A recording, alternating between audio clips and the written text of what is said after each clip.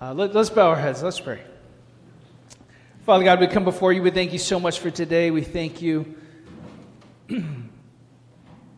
that you are worthy to be praised. We thank you, Lord God, you have no rival, no equal. And Lord, we just lift this day to you. Father, we pray that in this time, may you speak to us. Your Holy Spirit would teach us and encourage us, exhort us. And we ask for your blessing over this time, Lord. We lift this to you in Jesus' name. Amen. Well, again, I say happy anniversary to all of us, and I appreciate you all, again, delaying a week so that I can celebrate this with you all. And I would have been kind of sad if I missed out on the group picture, so I'm very thankful for that. Interestingly, it was a year ago that I first submitted my sermon video for you all to watch. It was exactly a year ago today. And a year later, here we are together. Kind of crazy that is exactly a year from now. But I don't know if you've ever thought, what if you all did not answer the call and start Generations Church? I don't know if you've ever thought of that. What if we didn't ever start Generations Church? What if I never answered the advertisement ad for the pastor position here at Generations Church? It's kind of amazing to think about how much can change from a single decision, right? One decision can change so much of your life. It's kind of amazing to think about it. Now, I remember waiting for the phone call to hear the results of your congregational vote. Now, I don't know if you can picture that, but can you imagine that I was waiting for the call, and do you think that when the call rang, I looked at the phone and said, I'll pick it up later.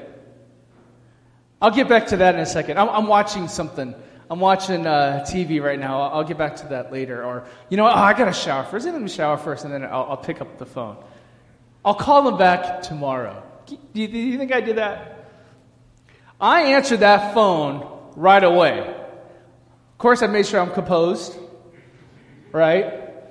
Made sure I didn't sound too excited, right? I don't know why. But I picked that phone up right away. Why? Was that an easy decision to make for me, to pick it up right away? Absolutely. You know why it was so easy? Because I knew on the other end of that line was something I was praying for, that I was ready for. And that was either going to lead me to an unforeseen adventure, an unforeseen mystery or unknown, but was known to God, or it was going to be a closed door. I'm glad I picked up the phone. I'm glad I picked up the phone and answered the call. I'm glad you all took the faith to answer a call 6 years ago. Now, of course, it wasn't a tough decision because I was ready. I was ready to respond to the opportunities that was to come. My heart was ready to answer a call that led me to the unforeseen direction. Now, if you would have asked me a year prior to that, I probably would have said, no, because I wasn't ready at that time. I've learned when God is calling, we want to be ready to answer the call. Do we have the mindset? Is our heart ready to answer a call that is unknown to us, but fully known to God? Right? Are we at a place, our mindset, our heart is at a place where we are so ready that any opportunity that God comes calling, no one does this anymore. It's this, right? It's this. When God comes calling, would we be able to answer? the call? Are we ready for that? The title of today's message is Answering the Call. We're at the beginning of Jesus' ministry. And think about this. We're at the beginning of Jesus' ministry, and the world will never be the same thereafter. By the end of our passage today, we'll see 4 men answer a call that will forever change their lives. But not only their lives, will change the world because they answered a simple call. If you have your Bibles, turn to Mark chapter 1. Mark chapter 1. And it's been a few weeks, so I want to recap.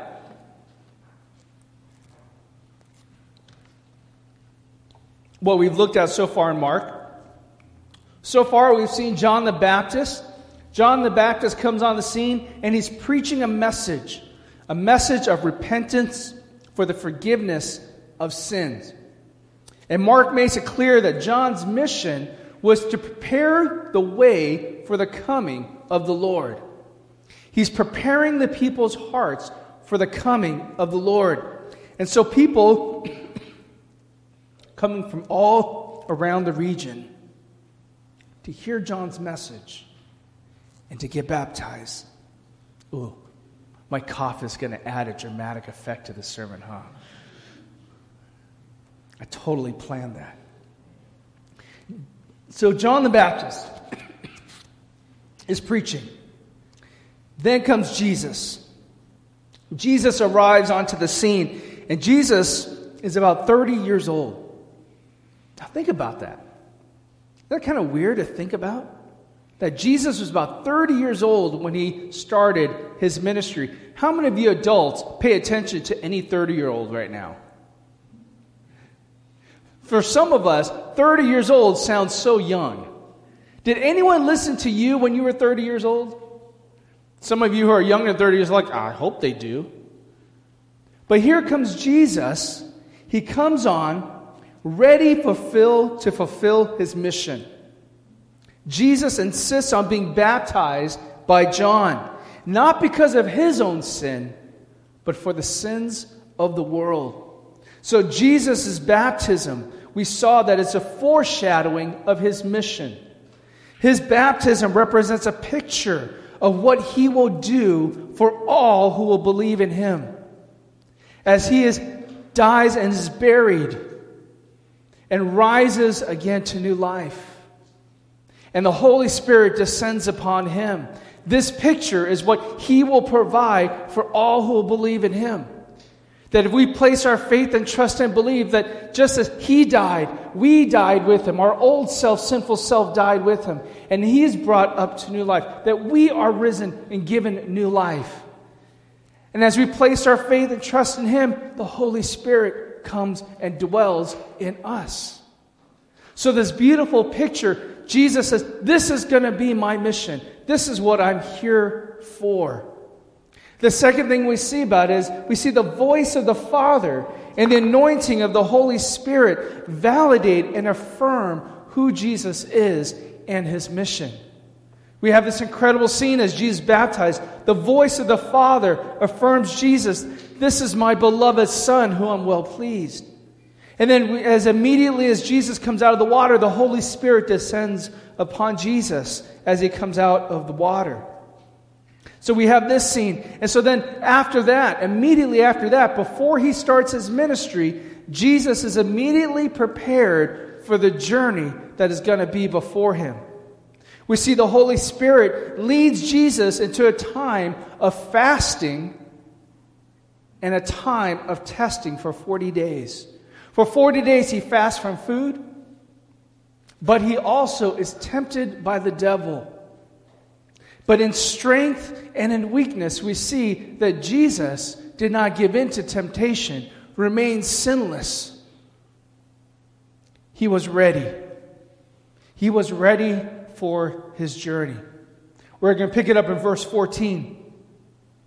Make sure I'm on right. Okay. Verse 14.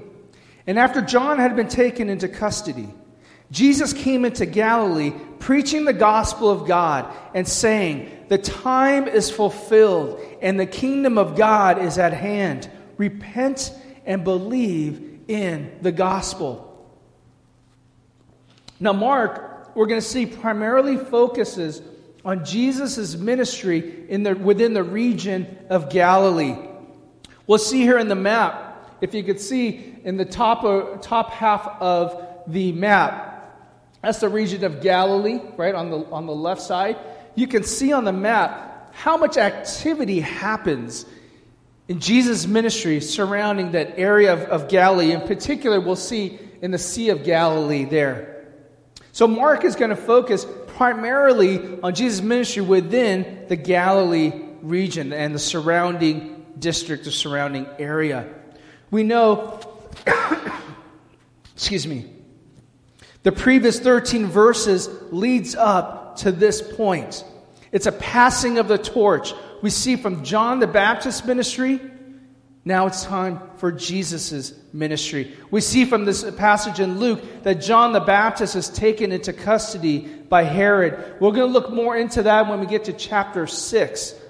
But Luke tells us in chapter 4, verse 14, "And Jesus returned to Galilee after he was tempted, returned to Galilee in the power of the Spirit, and news about him spread through all the surrounding district."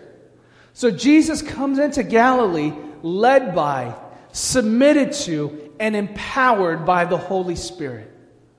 Fully led by, fully submitted, and empowered by the Holy Spirit. Isn't that the model for us, our life? That's our goal, right? We want to be able to say in our life, we are led by the Spirit, we are fully submitted to the Spirit, and we are empowered by the Holy Spirit. That's our model, right? And Jesus starts his ministry this way. He's empowered by the Holy Spirit as he goes into Galilee. And so Jesus comes and he's preaching the gospel of God, the good news of God. He says the time is fulfilled. The kingdom of God is at hand. Repent and believe in the gospel. Believe in this good news. The kingdom of God is at hand. Now, the message of the kingdom of God will be a theme we'll see throughout Mark. So I'm not going to unpack all of that, what that means. We're going to unpack that as we go in Mark. But we see when Jesus declares that the kingdom of God is at hand, the people will not fully understand what Jesus is saying, what he's implying, what he means. When the people hear that Jesus is saying the kingdom of God is at hand, they're probably anticipating that an actual physical reign that they're going to see, that God is going to come and usurp the authority, the foreign authority, which at the time was the Roman Empire. He's going to reestablish the kingdom. He's going to reestablish Jerusalem.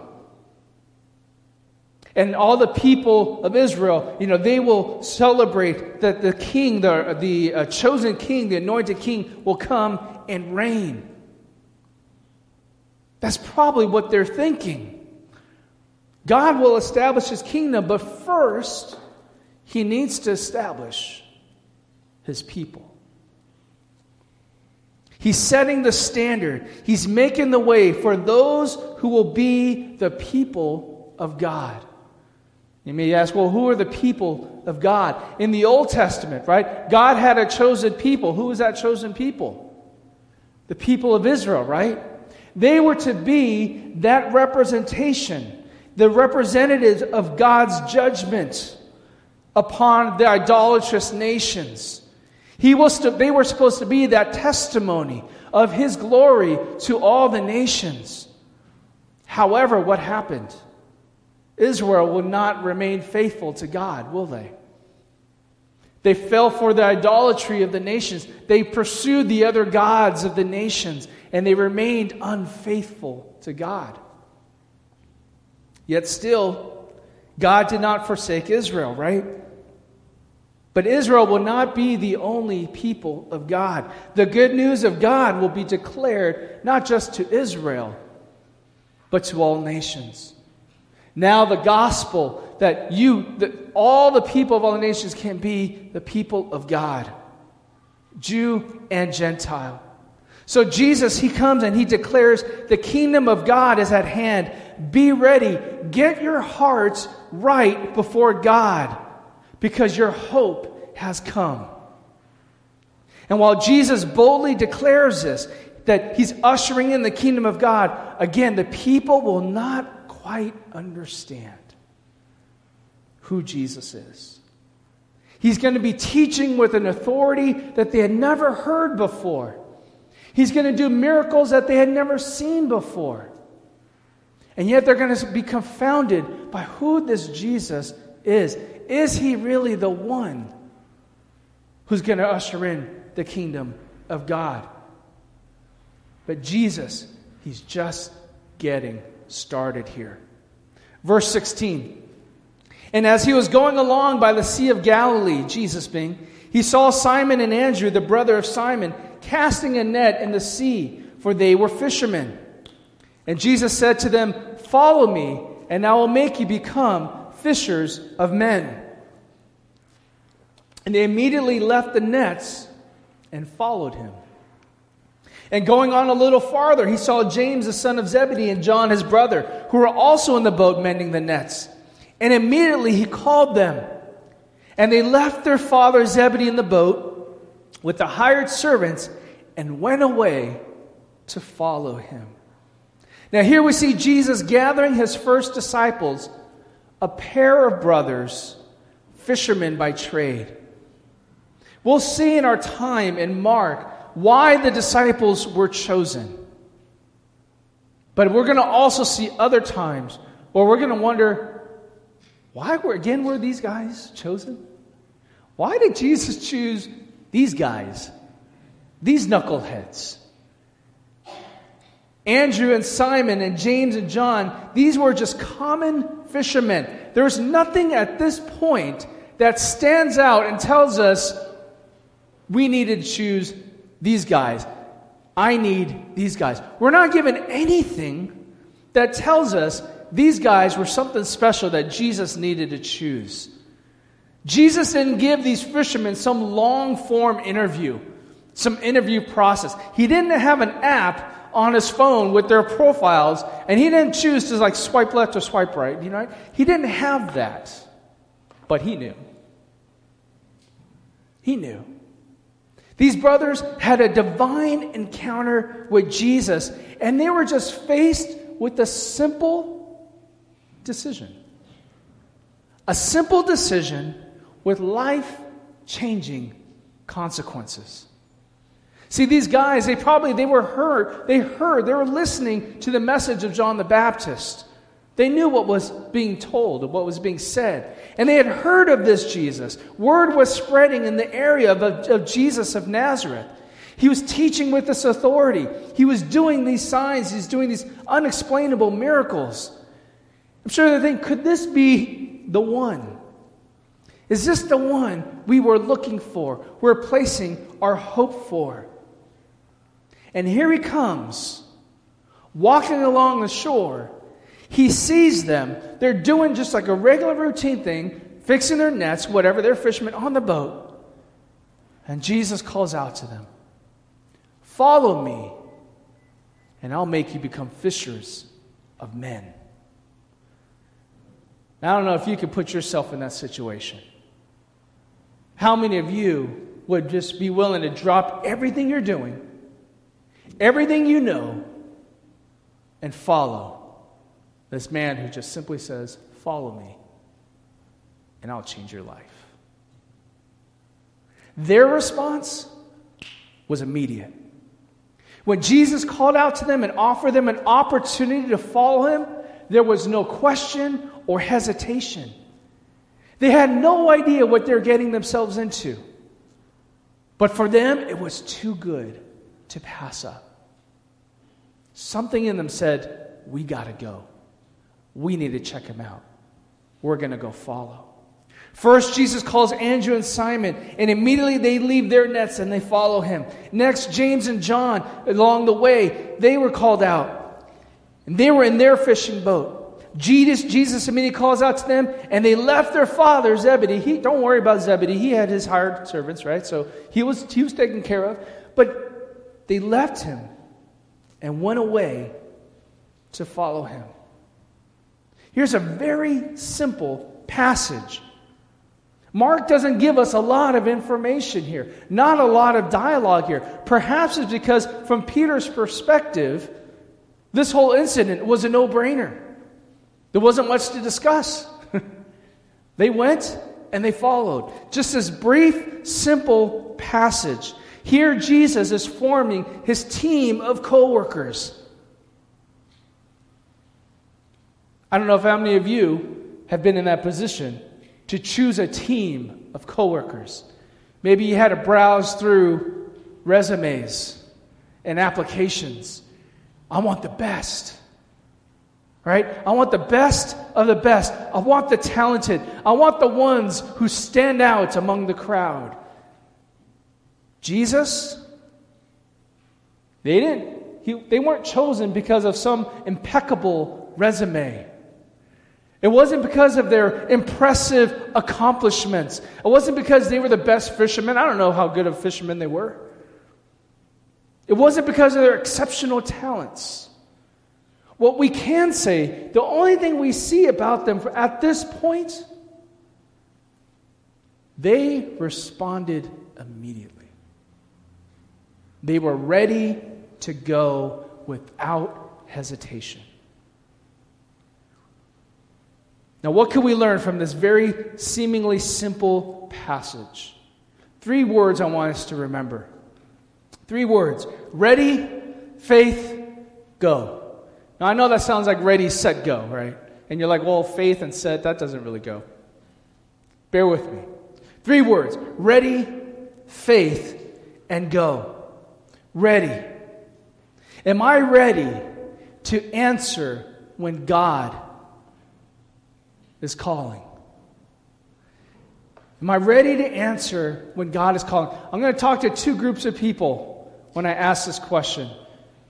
Are you ready to answer when God is calling? The first group is for those who Jesus is calling you and you have yet to believe in his name. You've yet to fully buy in and believe and say, I believe, Jesus, that you are the Christ. You are my Savior. You died for my sin. You rose again, and I trust you with my life. That group of people, if that's you, are you ready to believe? Jesus was not just claiming, when he came onto the scene, understand this, he wasn't just claiming who he was. Anybody could come and say there's something, right? Anyone can say that, oh, I am the next big thing. Jesus didn't just claim it. He backed it up. He taught them with an authority they had never seen or heard before. He performed miracles that they had never seen before. He says, I don't want you to just believe my words because I say it. I want you to see me. See what I am doing. Look at what I'm doing. He's calling you to believe in him. Not just because he says who he says he is, but what he has done. And the proof of what he has done. The lives that were changed because of who he is and what he has done. And he calls out to you, says, are you ready to respond? He's calling you to believe because he knows what you need. He knows your heart. He's calling out to you because he wants you to know his love for you. He wants to give you eternal life. And he's asking, what are you waiting for?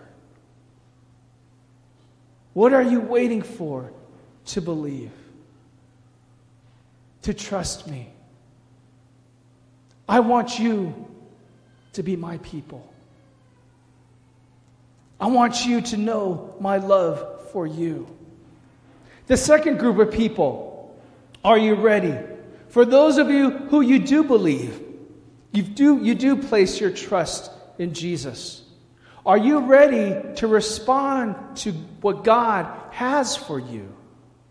Some of you may have been believers for a long time, but you've just still been just trying to live your life, do your pace, do your own thing. You're not quite ready to fully buy in to what God has for you. You're pretending you don't hear. You believe in Jesus, but are you ready to be called upon for something beyond your comfort level, beyond what the experiences that you know, beyond the life that you think you want to live up until you retire? Are you willing to answer a call that God asks you to do something that goes in the unforeseen? You can't see it. You can't predict it. It's uncomfortable. But He has something for you. More than you can conceive, more than you can imagine. And sometimes, as I shared before, it takes us longer for us to be ready. Longer than we realize. I really believe that, a year ago, I was ready to receive and answer a call. But if you've asked me 2 years prior to that, I don't know if I would have answered the same call. If that phone rang, I might have just said, I'll get back to it in a little bit later. It's not about you all. It's about my heart, my mindset. Was I ready to do something that was uncomfortable, but had a purpose greater than I could realize? The second word, faith. Faith action leads us to experience God's action. Faith action leads us to experience God's action. Notice the order of Jesus' calling to Andrew and Simon, to James and John. He says, "Follow me, and I will make you become fishers of men." The condition to God making them fishers of men was their willingness to come and follow. We're going to see examples of this throughout our journey in Mark, where God's action followed up people's willingness to act in faith. God requires us to act in faith and live in trust. If we want God to work in our life, we have to be willing to take steps of faith. That's the life God calls us to live. A life of faith and live in trust in Him. We're going to see examples of this throughout our journey in Mark. That if we want to see God respond in our life, we must first respond in faith. We need to have faith in God. We need to trust Him. Are you willing to respond in faith, or are you always looking for more information? Right? How many of you are like that? Before you make a big decision, you need to have it all laid out, right? I need to make sure all my bases are covered. I need to be able to see 2 years from now. I need to make sure that what I'm doing, I have a plan B, a plan C, a plan D, maybe even an E. E is escape. I don't know. Right? Sometimes we need to have all the answers before we act in faith. Can you trust that when God does not give you what you want, it's for your own good? Right? Don't we think we always know what's good for us? Can we trust when we don't get what we want, how we want it, that God knows what's best for us? Do you have the faith that what God has given you, He has a purpose for it, greater than the purpose that you imagined for it? Can you trust Him with that? Are you willing to make faith actions? And the third thing is go. Am I willing to put my faith into action? You could say, I believe in you, Jesus. I believe that you would come through if I did something. But I just can't get my legs up to do it. Right? Have we all felt that way? In moments of time, it could be a very simple moment. It could be as simple of a moment as who you're going to pray for after service. Think I'm pressing this a little bit? You may think, Lord, I know that you can do anything, and that even if I don't pray for this person, you care about them. So I don't really need to be the one, right? Simple moments of faith to believe that God will have a reason for you to pray for them. Right?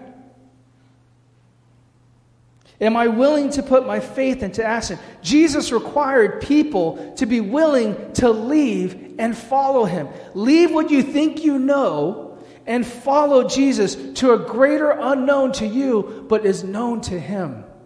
He says, follow me and see what I can do in your life. You follow me, I will make you become fishers of men. Follow me, see how I can make what you do even more purposeful and more meaningful. And we got to understand that when Jesus says leave and follow, this does not always mean we physically have to relocate. It doesn't always mean that we have to abandon all our desires and all our hopes. Isn't that what many of us fear, right? Jesus chose these fishermen to be fishers of men. He took what they knew, magnified their meaning and purpose. See, when we're willing to follow Jesus and we're willing to surrender what we think we know, about ourselves into his hands, we realize how transformational following Jesus can be.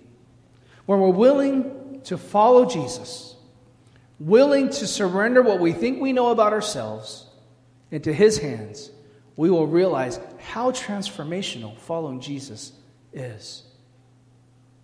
When we realize that God transforms and uses what he has gifted you, and for his purposes greater than ourselves, we'll discover an ultimate motivation and purpose. Now, you all know there's a big football game today, right? Did you think I'd go off this whole sermon without addressing at least something about the game? Of course not, right? I've not been shy about the fact that who I support. I'm a big Rams fan, always been a Rams fan. And during Super Bowl week, there's a lot of interviews. And there was an interview with Cooper Kupp. He's an all-pro wide receiver. Great year, one of the best seasons for a wide receiver in NFL history. And he was asked a question. He asked, what God has taught you and shown you this year? That's how he responded. He says, you will find that you are most fulfilled, you will find the most joy when you're rooted in your purpose, specifically rooted in his purpose for you. And that to me has been one of the best things about this year. Beyond all the games we had won, beyond all the honors, accolades, I've had so much fun playing this game. My motivation coming into every single day is to run the race in such a way to honor God and the passion and talents he has given me. When I am rooted in that, I am at a great place. I am able to play freely. I am able to love my teammates. I am able to be a better man, a better football player, be a better husband, be a better father when I'm living at that place. If I don't give you any more reason to cheer for the Rams, I don't know what else I can give you. I love this response. He says the key to his motivation to be the best he can be is being rooted in the purposes God has for him. His motivation isn't even the results. It wasn't even winning a championship. At first, when I heard him comment that his motivation wasn't even about the results, whether they won the championship or not, I'm kind of thinking, I kind of want you to want that a lot. But no, he said, when you can root your purpose in God's purpose for you, when that is your motivation, that everything you do, you're free. You're free. It's not about the accomplishments. It's not about the results. It's that, God, I am going to honor you with everything everything you've given me, every desire you've given me, I am going to honor you, and I can live freely knowing. That's awesome. I love that. See, one of the great life quests is to discover meaning and purpose, right? How many have all been wondering, what's my meaning and purpose? Why am I here? Many seek to find that answer, right? Personal achievements, career choices, majors, philanthropy, all those things. I remember when people discover what they want to do for a career, it's like a light comes on. It's like an epiphany, right? Yeah, maybe you can all remember the time when you realized what you wanted to do for a living. Did it feel like, man, extra motivation, right?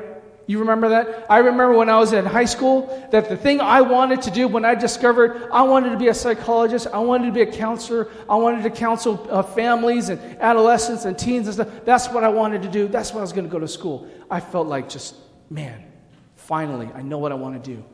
Go for it. That was amazing.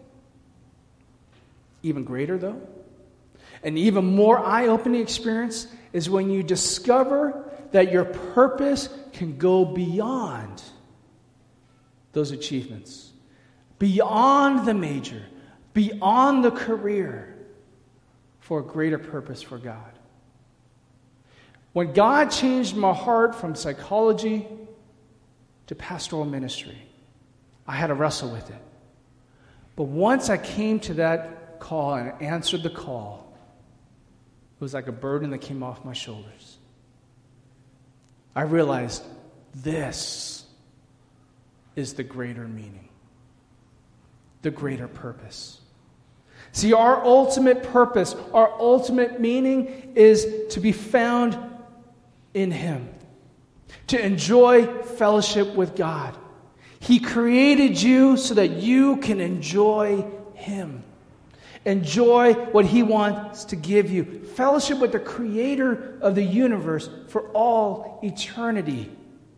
This theme is woven throughout Scripture. His love for His people. He wants to restore relationship with His people. That's His desire for you. First thing. The second thing, He has a mission for us. He has a mission for you.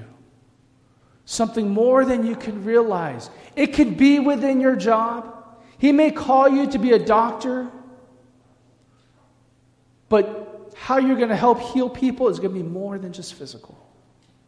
You can be a lawyer, a businessman, a teacher, whatever it may be. But your purpose is not just in that. His calling for you is not just salvation. It's all right. Will you do a job for me? Can I transform your life? Will you place your life in my hands and see what I can do? When God calls you, are you ready to answer the call? Do you have the faith to answer the call? And will you go and follow through with that call? Let's bow our heads and let's pray.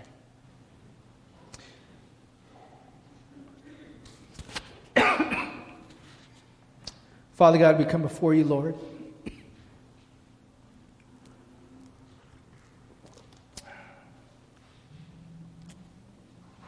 Lord, I believe you're calling each person not only here in this room, but watching. You want them to have a relationship with you, Lord God. You want them to experience and know your love for them.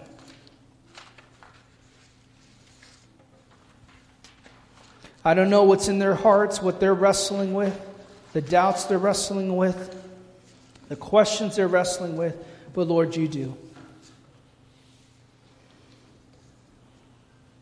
And I pray, Lord God, you would open their eyes and their hearts to you, Lord Jesus. That they will say, I believe. I confess my sin before you, Jesus, as my Lord and Savior. Forgive me of my sin. be my Lord and Savior. And I want to follow you. I pray for those who are believers here, Lord God. And maybe you've been speaking to them about doing something in faith that they've been afraid of, they've been wondering about. Lord, prepare their hearts and minds to be ready to answer a call and to have the faith to step out and go and follow and surrender and trust. We thank you, Jesus, and praise you in your name. Amen.